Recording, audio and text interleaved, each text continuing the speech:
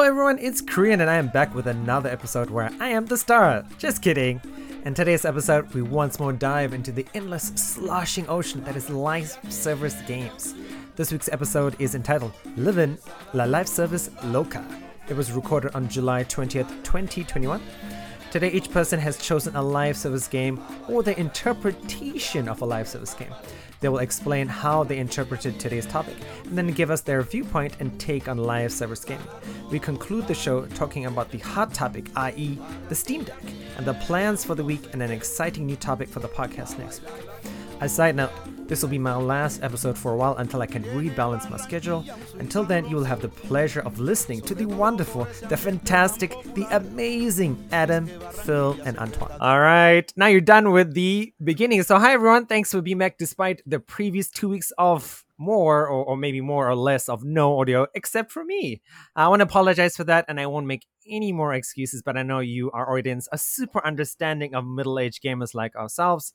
So moving on to the topic. Today we're talking about live service games. So me and Adam have done this before, but we haven't had the chance of talking about this topic with Phil or Antoine. So if you missed the news last week, Final Fantasy XIV was so inundated with players that they had to stop digital sales of their game. I'm not even sure if it's on sale again. Maybe one of the guys can check that out.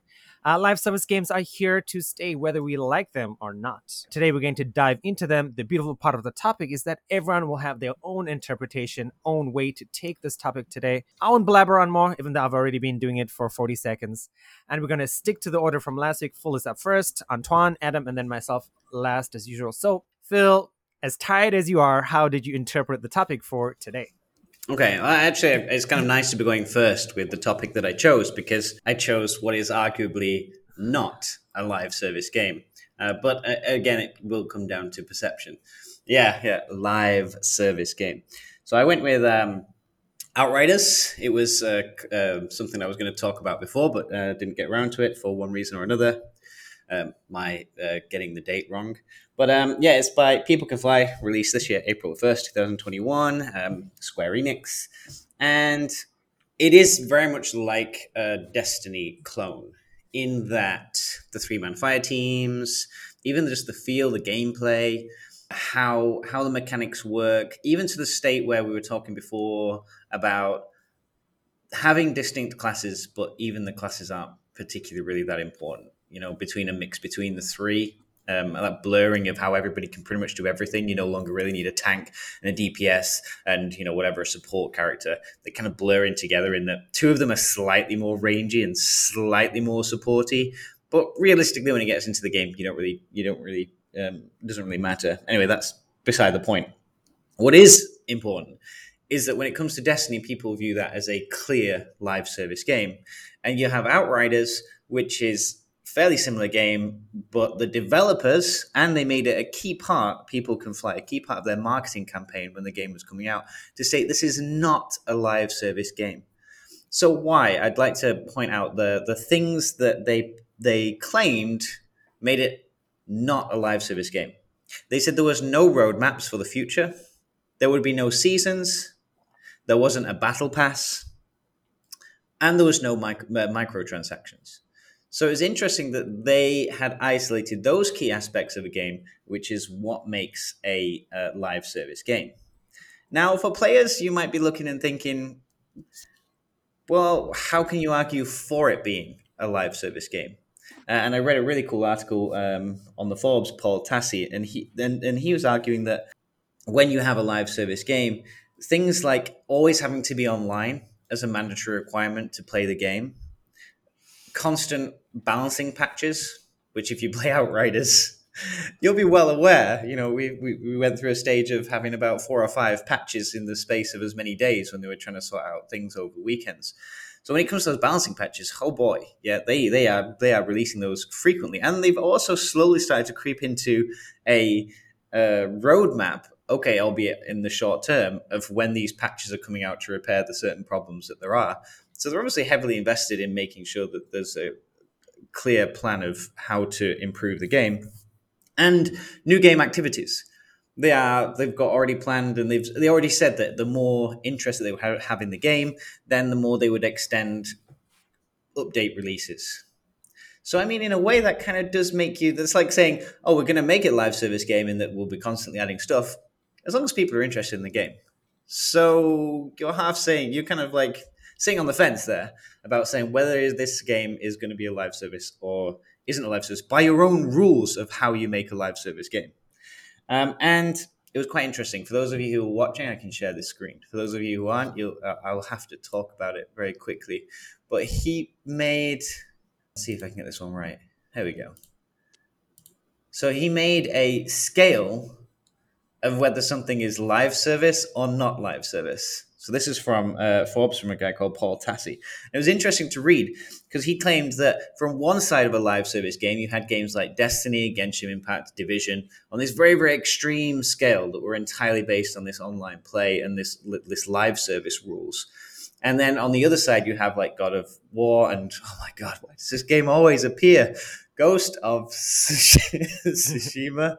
I swear, I should learn how to say this game because it seems to come up 13 times every bloody episode. And then in that middle area has that sliding scale between why he viewed things like Avengers and Anthem, Borderlands, and then going to Diablo 3, obviously with the seasons there and a lot of microtransactions on that slide. And then Outriders and Cyberpunk slightly more over towards a not live service game. It was an interesting read, and I don't know how this is going to affect you guys when you come to talking about your live service game, about having that view, whether you kind of share that idea that it's not a simple black and white issue about whether something's a live service or not live service, that there is a scale somewhere of whether things can be more or less live service. I mean, what do you guys think? Is there this scale? Is this a real thing, or is it just yes or no live service? All right, Adam. I'd kind of lean more toward yes, it is a live service, or no, it's not a live service. I mean, if it's I don't think it's like a hot or cold thing. I think it's one of those things where it's like, is it a live service? Well, yeah, kind of. Then it's like, yeah, that it's a live service. It's just not a very heavily invested one. It's more of an on or off, and you can have, it's like it's like electricity. Like you can cut off the flow or you can turn on the flow, and you can have a higher voltage or a lower voltage, but it's either on or off. It's either you can't have like a scale of how off is it. And I think live service for me is kind of like that. It's either not a live service or it is, but how deep into the rabbit hole are they going?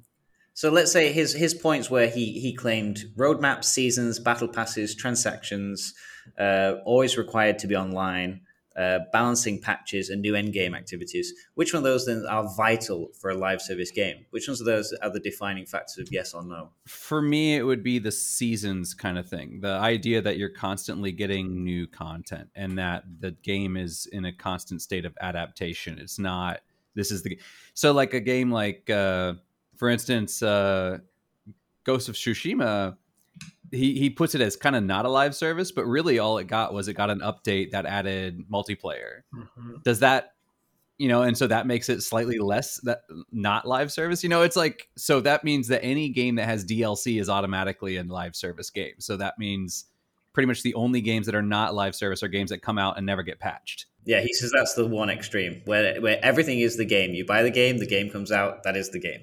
Yeah, exactly. And I think that's kind of an extreme idea of like, if it's ever patched, if it ever gets new content, it's live service. And it's kind of like, well, I mean, in that case, like that's kind of the world we live in. But if we use that as kind of our definition of what live service, that might be the case back in the PS3 era or the Xbox 360 era. But today, I mean, patching is the norm.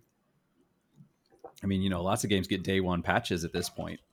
So yeah, for me, it would be that the game is constantly adapting. There are seasons. That would be the big thing for me, because I could see a live service game not being online, where you can have like for instance, Assassin's Creed right now, they're adding seasonal events, and so you have your holidays and stuff like that.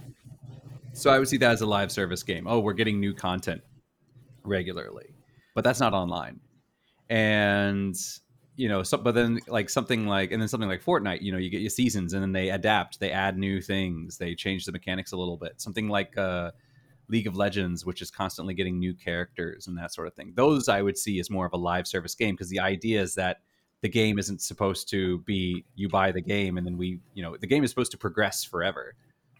Whereas a game like Ghost of Tsushima, you're supposed to play it and then you're done. You're not supposed to come back in a year and have new content to do. I do struggle with this, notion of live service, because for me it has always been kind of multiplayer game which just go on in time. You don't really need. That's my view, like microtransaction of patches just to correct the bugs. Like for me, the essential game was Counter Strike. That's the most basic game. You have two teams, bomb, blah blah blah. You don't have a lot of new content like CS:GO or something like this, but the content remained the same for what, 20 years or something like this. You had esport and all, but the content was the same. So for me, it's live service because you still have a community manager between the editors and the players, and also it keeps the game alive. And yet you don't have microtransaction, very few patches or stuff like this. So but in the case of Outriders, I was smiling, thinking maybe they didn't intend to make it a live service at first. Then, because maybe they had another game published and think, the Outriders will be from this date to this date, and we release something else and we will forget about it. And then COVID hit. And then, okay, we can't release a game we planned at which date. Can we make money out of Outriders? Okay, we can try to make it be for multiplayers. We said we wouldn't put it live service, but hey, we had a backdoor. We can actually try to patch a bit stuff and make it more interesting and make it last until maybe we can publish something else. I don't know. I see it kind of like a backdoor, really. Okay. So, Phil, closing thoughts? I think it's an interesting point when Antoine added the idea of a community manager, and I think maybe that kind of impacts my thoughts on what is a live service game in a way. I think if your game company has the need or requirement to issue a community management that's going to care about the game moving forward, then for me that's kind of would fulfill the requirements of a live service game, in that not so much any particular aspect that you change in the future, but the fact that you are looking forward to the future and making sure that your players are happy. And that's going to require either it's going to be seasons or roadmaps or microtransactions or anything where you're looking forward for that game beyond sort of like immediate release. So yeah, I think day one patches or just, immediately making sure that the game is playable, that is fine. We're talking about sort of like a couple of weeks later, how much that engagement is still going on from the game company developers to the player base. All right, fantastic. Adam, Antoine, any questions for Phil about his excellent presentation with the sliding scale of live service and not? I'm kind of curious how each of us, like when we think of live service, like how would we define it? I don't want to spoil my part coming in 2 minutes, so I'll let you go ahead. Oh, okay. I think it's difficult. I really had to. How I kind of came to this topic is I actually just Googled top live service games. Yeah. And I scrolled through them and I was kind of like, okay, which ones do I play? Which ones do I want to talk about? And then I was kind of going through them, and everything came up with the Assassin's Creed release. Assassin's Creed, they're going to doom us all. Why are they going to live service? This is the end now. There's going to be one Assassin's Creed they're just going to focus on. And one of the second issues that came up was Outriders. Is it a live service game? And it got me thinking. I was kind of like looking through those lists. I could notice clear running themes, gameplay styles through the list that it was coming with. But then I was thinking they were all definite saying Destiny is definitely a live service, and Outriders, the developers, saying not. So that kind of like was how I came to this topic, in that there's a very, very fine line, or they try and push that it's a very fine line between what is a live service and not a live service game. And I'm not entirely sure I could pinpoint exactly what the key features are. Even now, even after that conversation, I still could easily be swayed anybody's opinion about what a live service game is. And I'm just plucking things out of the air. So yeah, it is a difficult topic, I think. I think trying to get people to cement exactly what the fundamental key aspects are is tough. All right, Antoine, then we'll pass it on to you and the cat. So for me, this aspect of live service is how long you can keep a win-win situation between the developer and your community. So what I'm gonna talk is Crossout, the game Crossout, released in 2017 by No, sorry. Let me just check again. Ga- eh? Yeah, of Completely different. Gaijin Entertainment. That's the guys who made War Thunder. So, oh god, I'm sorry. I'm just very tired at the moment. Go back there. Yeah, so how long you can keep a win-win? So how long you can keep your gamers interested in your game? So try to keep your community and at the same time make money because it costs money to keep a team, even a reduced team, to release maps, release patches, release stuff to keep the stuff interesting. And cross out. For I really love the game. By the way, if you don't know, it's MMO kind of was World of Tank, but with fantasy vehicles. You create your own vehicles, you unlock parts, and you can have a spider-like tanks, for instance, or a hovercraft, or you create whatever you want as long as it's battle ready.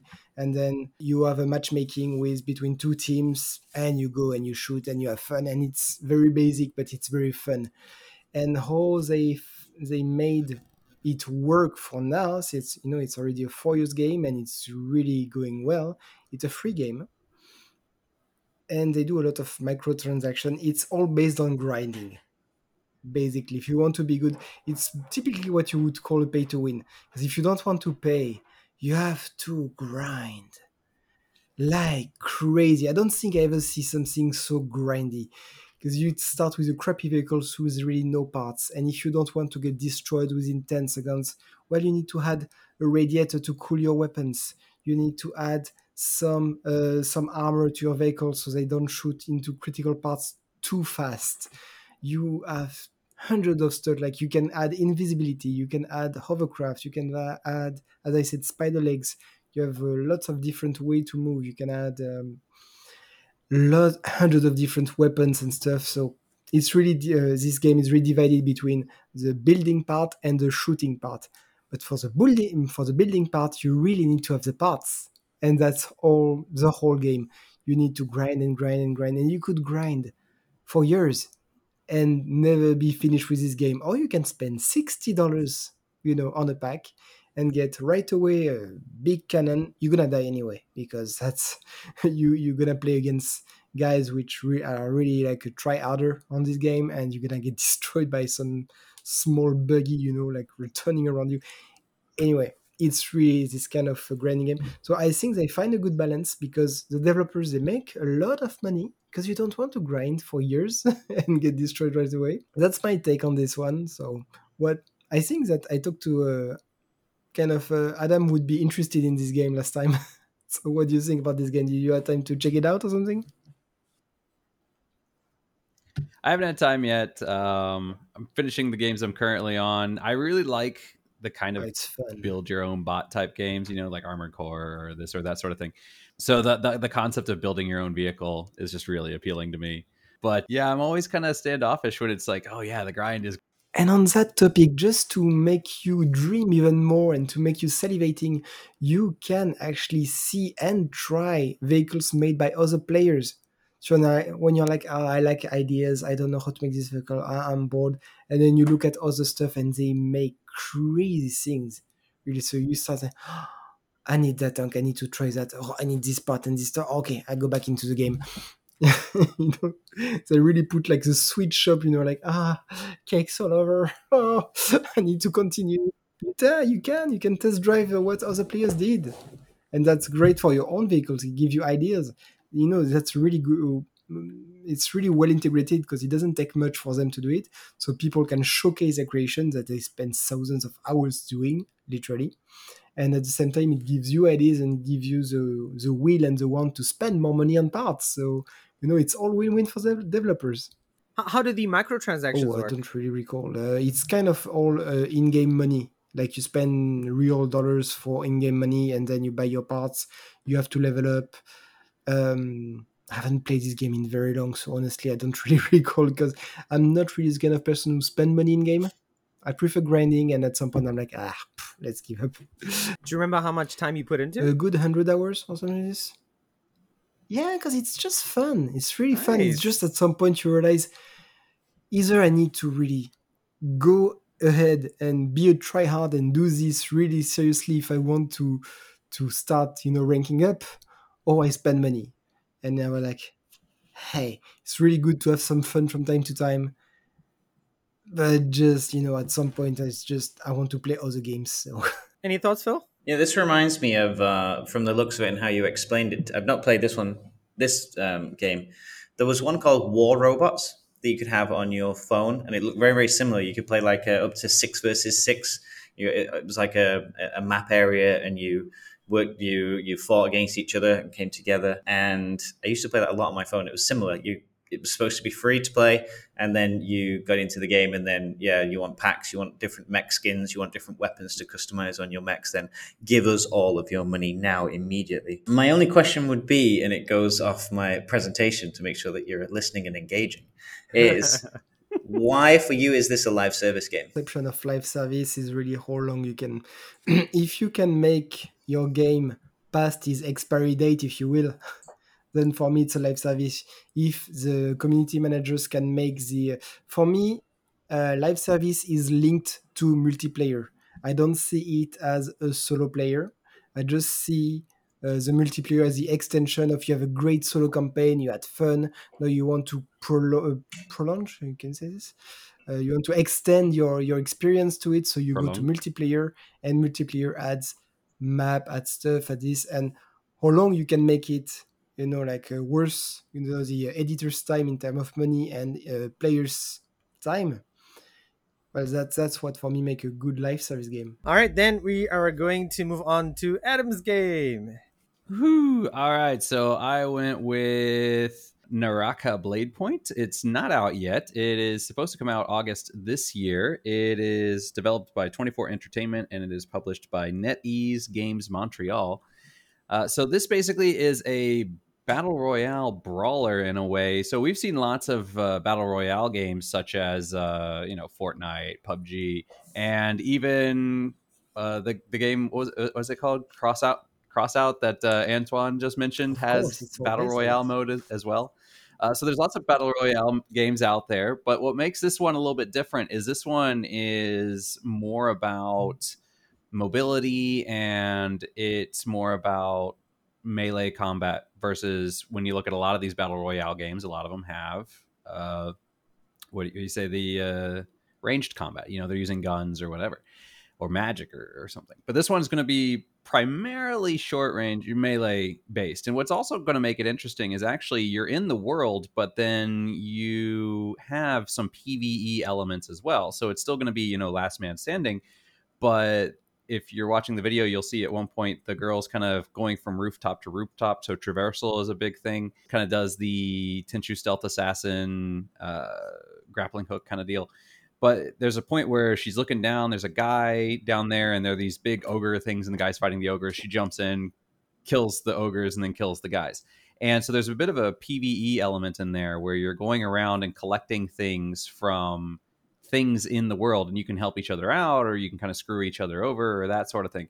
So it's really kind of changes the game up in a couple of ways between those different elements. Why I picked this game was, personally, I like the aesthetic. We don't typically get that fantasy Chinese aesthetic here in the West.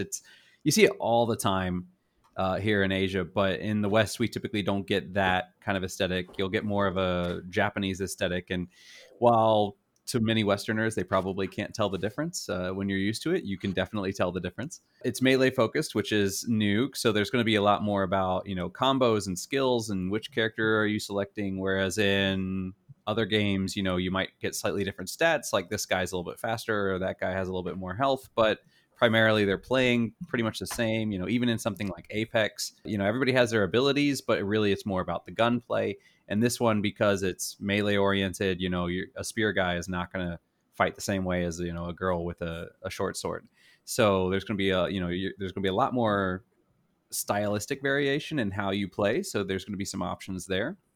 I really enjoy that kind of Tenchu jumping from rooftop to rooftop thing, so that appealed to me as well.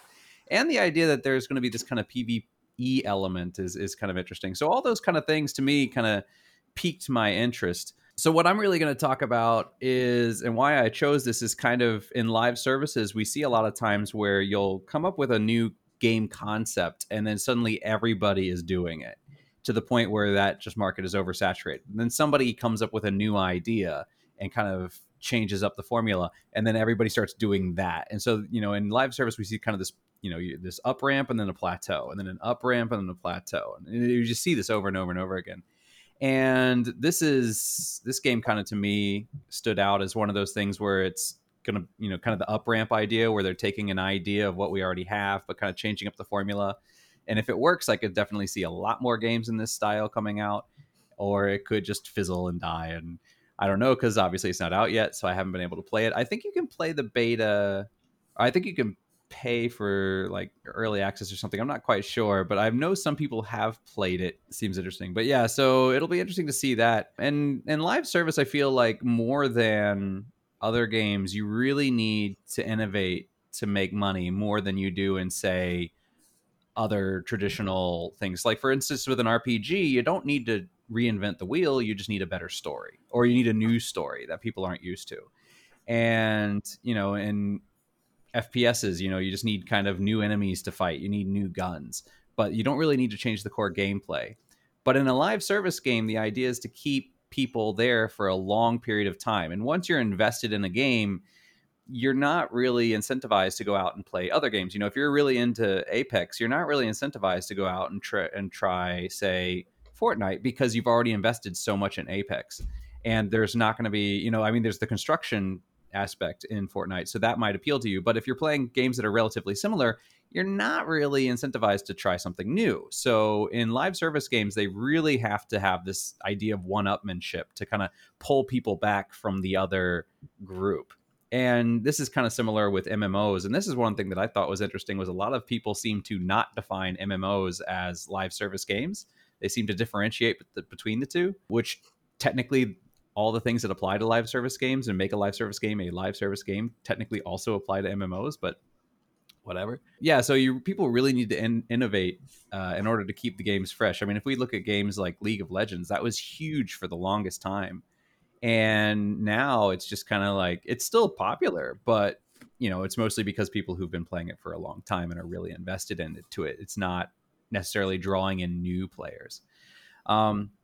So as for, this game is not out yet. So as for, is it going to do well? I'm kind of on the fence about it. I'm sure it's going to do very well in China. NetEase, being a Chinese company, I'm sure it's going to do very well in China. However, NetEase might make some people uneasy, pun intended, because, some people don't really trust the Chinese servers and what's going on with that sort of thing. So I know those games typically have a harder sell in the West. However, Genshin Impact is doing well. So maybe there is hope, although I know a lot of people, I still see it online. People think that Genshin Impact is a Japanese game, but it's not, because it's got like Japanese voiceovers and everything, and people are like, "Oh yeah, I'm playing it in the original Japanese," and it's like, yeah, well, that's not the original. But yeah, so it'll be hard to say. So, but it is kind of a new idea.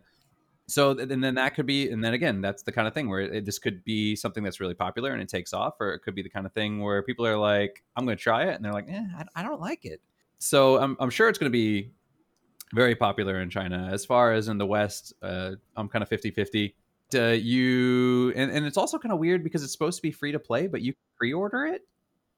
And when you pre-order it, you have to pay. So I'm not quite sure what the pricing is going to be on this. I don't know if you're going to have to pay, but people were saying it's going to be free to play. But yeah, pre-ordering it, you have to pay money. So I'm not quite sure. Maybe you get some sort of like early adopters bundle or something. I'm not really sure. But this is, for me, what kind of defines a live service game, is that as a game that is built without the intention of being beaten. There's no end game in sight. And something like Destiny, yes, you can beat the current content, but there's always something on the horizon, kind of like what Phil was saying with a roadmap. For me, a live service game is going to have that roadmap where it's like you're going to get the game, but wait, there's more. And so the idea is to keep the game alive, so it doesn't die. You don't beat it. It doesn't have a life cycle. It's just supposed to be immortal. And for me, that's kind of the definition of a live service game, is this game that's built with the idea of, for the foreseeable future, it's immortal. It's not going to end.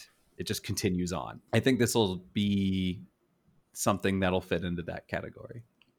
Yeah, actually, I think I played this game like 20 years ago. It was called World of Warcraft, and that was one of my favorite mode. I don't know if you, I don't know in English what's the name, but in French was Alterac Valley or something. You know, when you can play Horde against Alliance in this free, and there was PvP and PvE, and I was playing the Horde, which means that there was far more players on the Alliance side, so we were only playing the PvE because we're getting our ass kicked in PvP. So, but yeah, I really love this mode before. So when you talk about this, I'm like, nostalgia. I want to try. All right, Phil, what about you? I wrote down so much. I always write down notes, and then I have to kind of like choose which questions I'm going to ask. So We how have do I plenty want to of go? This? time. Ask them It's all. just, I said, just like trying to organize my mind. That's as organized as my mind goes. Okay, two. I'll focus on two parts. Then we'll go for this one then. So first thing that I feel like is maybe a quicker question. You said a game then should be immortal. The So would idea you is for the foreseeable future. I mean, no game's immortal. so things like seasons, is that something that makes the game immortal in that you can win the season but then it resets and there's a new season right along beside it? Or because I mean Diablo 3 for example, once you've completed Diablo 3 and you've done it whether it's in a season or the next season or the season after you, it's the same thing, you've completed the game. In my definition, I would say yes, because it's the idea that it's supposed to give people something to do. You're never going to complete everything. There's always something more on the horizon. And yeah, you might say beat everything for the season. You're like, I'm done for the season, and you're not playing anything for 2 weeks. But like an MMO, especially an MMO like say Final Fantasy 14, which has a story mode, you can go through, you can beat the story and then have nothing to do. But 3 months down the line, they're going to come out with a patch that's going to add new story. And so while you might be done for it for now, I wouldn't say it's not, you didn't finish it. It's not dead. It's just hibernating until the next time it wakes up. Whereas a game like say God of War or something like that, or, even a game like say Fallout, which has DLC, there is a point where it's like, okay, this game is going to be over. We're not coming out. We're not, there's no intention that we're going to release DLC forever. There's the intention that we're going to make this game. We might add a few things to it, but then it's done. And it's not this open-ended, we're going to continue adding DLC for the next 15 years. So for me, yeah, seasons would count as something to keep the game alive and keep people coming back. So I would count that as live service, yeah. Mm-hmm. As Antoine so perfectly put it, something that prolongs the age of a dying game. Exactly. My other thing I feel like glossed over potentially, or maybe it's a big can of worms, is that you indicated the difference between an MMO and then saying it's live service or not a live service. So you say people generally say it's not a live service, Yeah. but you sounds like you're saying that you view them as a live service. In a way, the reason I think people don't say that MMOs are live services are in the same sense that they don't say a game like God of War is an RPG. In God of War, you're playing as Kratos. You're leveling up. You are playing a role. So pretty much most games, unless they're Mario Kart at this point, are RPGs. You're playing a role. But people still differentiate between what is an RPG versus what is an FPS or a shooter or something like that, right? And I think when people say live service, the reason they don't include MMO is because they're saying a live service is a different genre in a way. Yes, they have a lot of overlap, but I think they're trying to say like a live service is a game that has these things but isn't officially an MMO. Yeah, no, on that topic, I was thinking of FF14. It's typically they release a new version like Shadowbringer and stuff. You have your PvE quest you can do by yourself and just get some rando to do some dungeons. And then when you're finished, what do you do? And then the live service come in. You have events for Valentine's Day, for whatever summer day, for whatever. They have micro transaction like crazy. They do whatever they can to take money and extend the game's life until the next update. So for me, it's absolutely live service, of course. So I was going to say, for me, they almost seem like the most purest form of a live service game. Agreed. Oh They yeah. fulfill every requirement to pretty much the highest degree of having roadmaps, passes, microtransactions, marketing campaigns, never-ending stories, always online, balancing patches, new game activities. These are just like every single one of them pretty much has to be in every MMO. So to me, they almost seem like the purest on that guy on Paul Tassie's scale of a Yeah. live service game. They seem even further off over towards this left side. Yeah, so I think the idea is that people are saying that MMOs aren't live service games in the sense that if we say live service, it becomes too vague. And so when people are saying live service, they're saying a live service game that's not an MMO. And when you say MMO, all those live service elements are already incorporated into it. So they're just trying to differentiate between, say, an MMO versus Fortnite. Because if you say, so if you're playing an MMO, you get an idea of what is an MMO. If you say a live service game, there's no confusion between, is this an MMO or is it, like a Fortnite type thing. So I think it's more of that where people are trying to differentiate for the sake of a genre. But as far as the definition of what a live service game, I would say 100%. That's how an MMO survives. Because otherwise, then you get into the issues of, well, is Destiny an MMO? Yeah, exactly. What counts to an MMO? Right. And then, yeah, exactly. So people were saying when it first came out, they were like, this is a FPS MMO RPG. And it's like, well, yeah, it's an MMO in the sense that it's got multiple people playing online at the same time and you can team up with them. But traditionalists who are playing WoW and FF14, they're not going to call that an MMO because they're like, no, you're not online with everybody at the same time. And so it's one of those things where technically, if you look at terms by their definitions, a lot of things might apply, but people want to have an idea when they say a game is this of what to expect. And I think that's why nobody would say Destiny is an MMO, because when we hear the word MMO, we have an expectation. And I think it's the same thing with people saying MMOs aren't live services, because when you hear the word live service, you have an expectation. And so they're like, we don't want to say that because, if somebody says, oh, Final Fantasy 14 is a live service game, people are going to be like, oh, so it's like Fortnite. It's like Overwatch. It's like, and it's like, no, it's not like those at all. And so I think it's gotten to the point where you're going into the literal definition versus the implication. And I think the literal definition, yes, but the implication, no. Is how I define it. Any more thoughts, Phil? No. We're still bumbling our way through identifying what is a live service game. All right, very good. Then I'm going to move on to my game. All right, and my game is going to be Hearthstone, of course, because that is the game I play literally every day at lunch and at dinner. So Hearthstone is coming out with a new expansion, United Installment. All you WoW and World of Warcraft people will know all of this stuff. I don't really care too much about the lore. I just love these little trailers with the art, and they do lots of like cool singing and stuff inside there. So United Installment is coming out in 2 weeks here in Taiwan. Another expansion, another $50 at the base price, or $80 if you buy there's only two kinds. There's the base one where you get like 60 packs of cards, and there's the $80 one where you get 80 packs and you get like a portrait and you get a hero and you get other stuff. But so Hearthstone is to me the live service game I've never stopped playing since I was in the beta 7 years ago, maybe 7 years ago. And I played it, and back in the day, I used to buy, when Hearthstone first came, I used to spend $10 a month on packs, I guess, which is kind of like what you'd pay for like an MMO or that sort of stuff, on top of buying the expansions themselves, because I didn't have a lot of cards. And now I don't need to spend $10 in packs because I win fairly often. So I've got like a bunch of gold, so I use that to do stuff. But Hearthstone has changed so much in the last 2 years. They've got, on top of the main standard mode, they've got Wild, they've got the auto chess mode, which is called Battlegrounds, they've got a mode called Duels, they've got Arena, and it's so much stuff wrapped inside a single package on your Android phone or your iOS device or your computer or your Mac. And why I thought about this today when we talked about live service, I was like, because this is a thing, a YouTuber I follow on YouTube, that sounded weird to say, Regis Kilbin.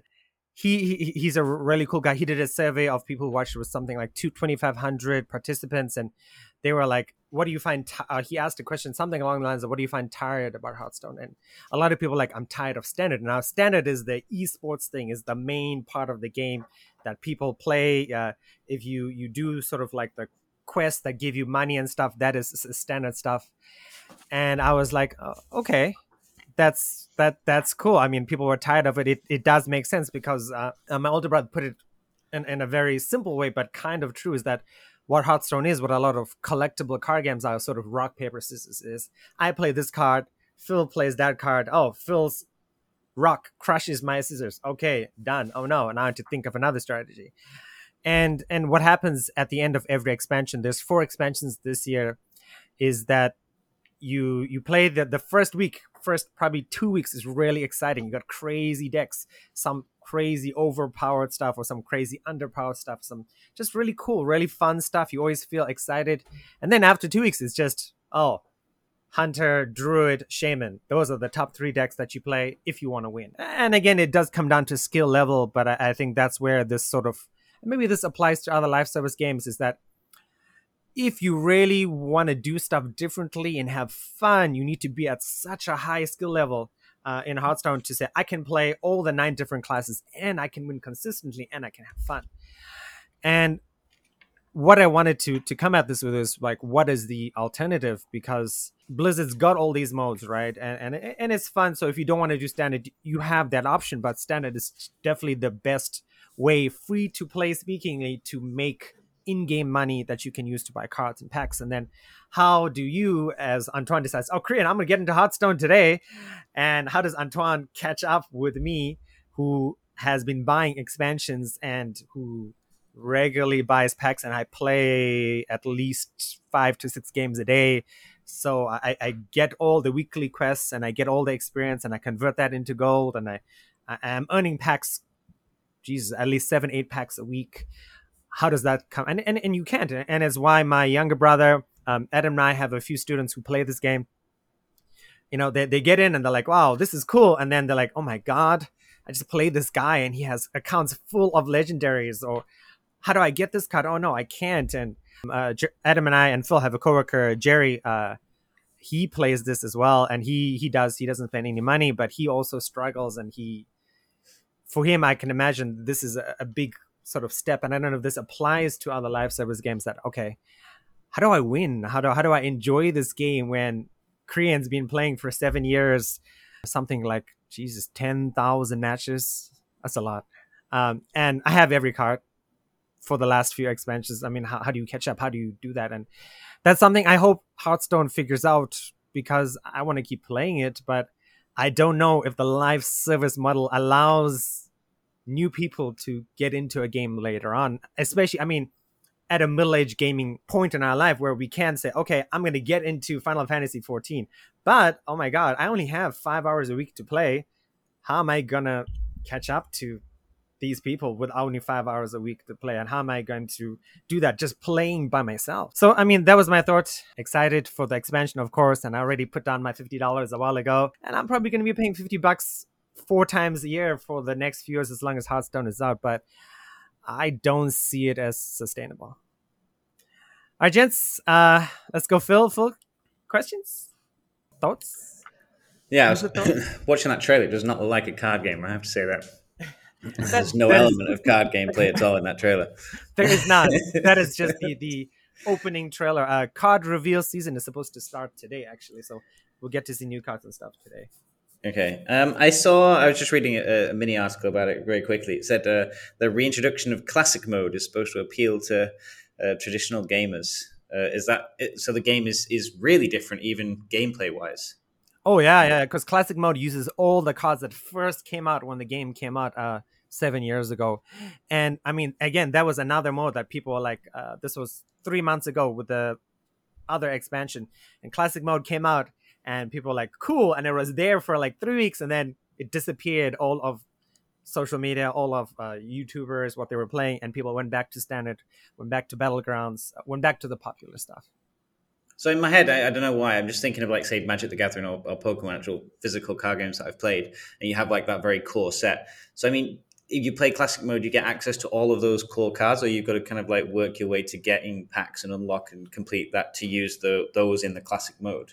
So for new players, everybody got the entire classic set for free. But like I was saying, is that for the weekly quests or daily quests, there are no quests for classic mode. There's no quest say play 3 games of classic mode. There's a quest for play 5 games of standard mode, and then you get stuff and you can get money and you can buy packs. But classic mode is literally just for people who, for fun, I guess. And if you are a new player, you're not getting anything by playing classic mode, even though you have all the cards and you can use classic cards when you play standard. But I don't know if this happens in MMOs or stuff. You guys can tell me. But as a game, card games progress, the Hearthstone grind. Robbie just said the Hearthstone grind. So, I mean, as you progress in Hearthstone, as expansions have released, the power creep happens. So the last expansion, the cards are just way better than classic cards. There's no need to put classic cards in your deck. So, I mean, you guys can tell me if that's a good question. Does it happen in MMOs where like every expansion after expansion, it just becomes the stuff you get from that expansion is better than the original game? Well, I mean, there it's a leveling system in most MMOs. So the point is, of course, it's better because you have to fight bigger enemies. So you have to have that progression. I think the difference. I think the difference in an MMO, though, yeah, but I think the difference in an MMO though is that most of them, at least, are primarily PVE, not PvP, and therefore it's actually not that hard for new people to catch up. It might be a time sink, but it's not that hard to catch up because you're just following the same path as other people, and eventually you'll catch up. As opposed to a game like, say, Hearthstone, where you're playing against high, like in an MMO, when you start off, if I'm level 80, you're not fighting level 70 monsters at level 20 and trying to keep up with me. You're fighting level 1 monsters, and then eventually, you'll catch up because I'm gated by the slow trickle of new content.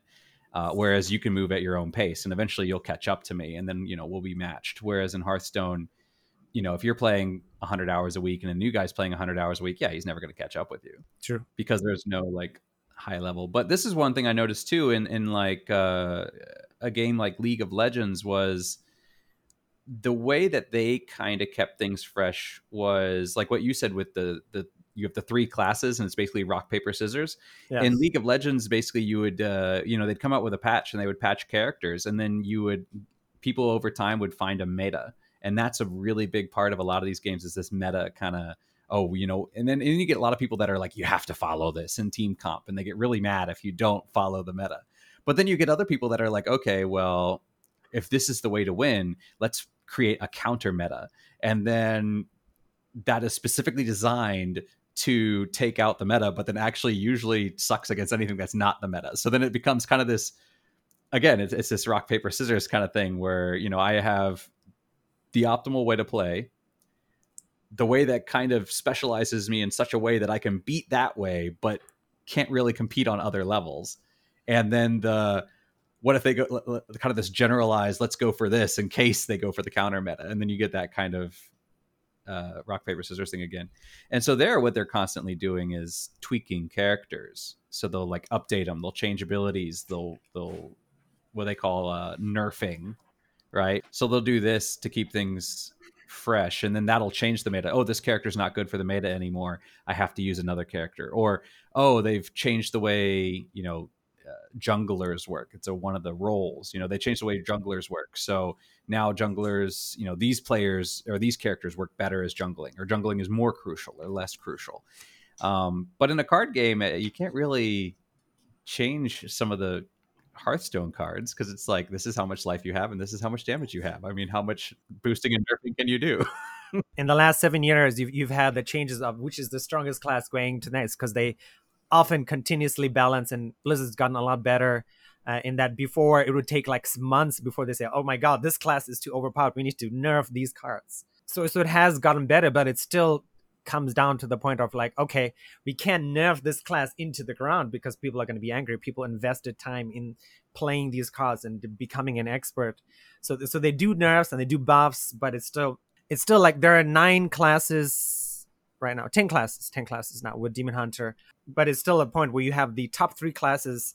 Like the top 3 classes, the win rate by deck is like Shaman 54%, Hunter 52%, 3 Druid is 51%, and then you got from 51 you got number 4, which is 47, and between 54 to like 40, that is the range of all the classes. And it kind of sucks, and people always complain about that compared to Magic, where you can, in Magic you can rarely build yourself a good deck, but as opposed to Hearthstone, where it's sort of in this range of good decks, and it's so many complicated factors, but we're gonna have to see. So let's move on before we run. Sorry, very quickly. There's one point.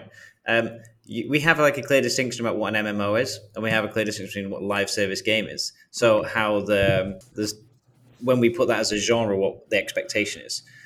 For me, I would put CCG in its own category. Why would you put the Hearthstone as a CCG within a live service game rather than just a separate? A collectible card game is going to release new editions, and you're going to collect that card game over the future. I mean, because it's live service to me in the sense that it's not just packs that are released. They're battle modes, they're new ways to play, their updates, their nerfs, their balances. There's, like Antoine mentioned, there's this continuous commentary between the developers and the players. There's this feedback. There's AMAs on Reddit. There's, I mean, I wouldn't say like you talked about physical card games, right, where things are released and that is it. So with the digital card game, I feel there's a lot more back and forth. There's a lot more quick changes. Again, going back to Magic, when something is released, it's very hard for Wizards of the Coast to say, "Oh my God, we screwed up with the release of these cards. This particular card, we're gonna have to wait until the next release of cards to fix it." But I mean, that's why I put it on live service. Before we move on to the guys, so this will be my last podcast. Potentially, I might be back next week. We'll see how things work out with my new job. So I guess, did you guys decide, is Adam taking over hosting? I think that makes the most sense. I have the most experience with it, and by that I mean I did it twice.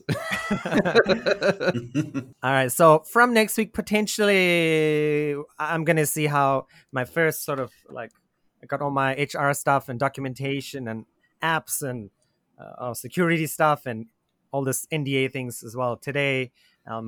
I have a meeting with the boss and the new team members tonight, and then we'll see how much work I actually have to do starting from today.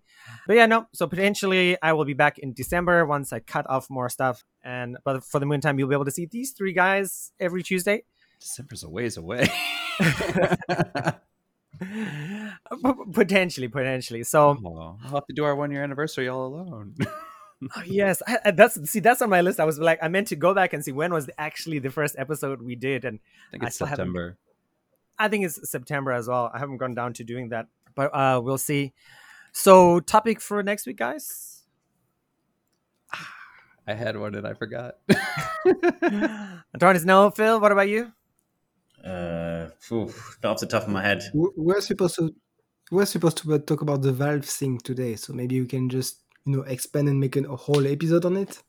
The Steam. I don't know how hardware interested you guys are, because that's sort of more my thing. So it's up to you guys. We'll leave it to social media. I did finally. I'm yet undecided. So I'm streaming in French. So either I'm streaming something called Noob, which is absolutely fantastic. It used to be a small YouTube series, from student 10 years ago. And it went so well, got so much funding. They made some proper series, even movies, and they released a video game 3 weeks ago. So of course I bought it right away. So I want to do this, but it might be long. So maybe in between I will do some Spellcaster University, which is a much shorter game, but very fun too. Yeah, I did the early access. At least a year ago. And I saw that they released not too long ago the final version, the official version. So definitely I want to play it. I haven't had time to come back to it. So yeah, very likely I'll do some Spellcaster University this week. All right, Adam, what about you? You still doing Plague Tale, A Tale of Innocence? Yeah, I'm still doing Plague Tale. I'm one of the nice things about the PlayStation is it tells you how far you are in the game, and it tells me I am 64% of the way through, so damn, slightly over half. So I'm going to continue with that. I'm going to continue with Greedfall, and I'm debating because I've finished Catherine, but Catherine has something 16 different endings, and I've already gotten 4. No, I've gotten 3. 4. I've gotten 4 of the endings out of 12 or whatever. So right now I'm playing through on my own on the traditional mode rather than remix. So I might continue with that, or I might pick up something else. We'll see. Okay, very good. And Phil, what about you? You meaning Vermintide? I did see that. Yeah, Keep going with Vermintide. yeah. I gave up on D&D Dark Alliance because I prefer to play it online, and I'm still having those issues when I try and create a game. I'm either joining random people's levels or people not doing the same content, and there's not a lot of people. Like the wait times forever.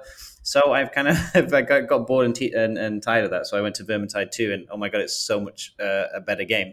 And with the DLC, I actually might go in there and buy the DLC. How a company should do DLC there versus or microtransaction DLC versus DA's how not to do things in general as a game company. But yeah, so I'll probably stick to Vimside too because I really like. I also liked. I don't know if people have played it before. I got one of my characters to level 12 and it was dropping like gear level power 110. And then when I started another class at level 1, I thought I'm going to have to grind all my way up. But the level 1 drops the same gear level that my main character is at. So I was like, okay, you no longer have to slowly level it back up again. You can start playing this and get right into the same content that your high level character's in. That's really So cool. yeah, expect more Vermintide because I really like that game. Nice. Okay, very good. Then keep an eye out on social media. I will still be doing my best with that. If we figure out an episode, or the guys figure out an episode, and then I will hopefully see you guys. I'll still be streaming at least once a week. Maybe I'm still gonna figure out what, I don't know what exactly I have to do starting from today, so we'll see. Maybe I'll play some Vermintide with Phil. Oh, cool. Robbie just said that. Very cool. Okay, so guys, thanks again for watching and listening. Don't forget to catch these guys streaming, and for me, it'll at least be streaming Friday nights for sure. Maybe Monday. We'll see on the schedule, and I will see. Or these guys will see you next week. See you all next week. See y'all next week. All right. Bye bye. See you later, Robbie.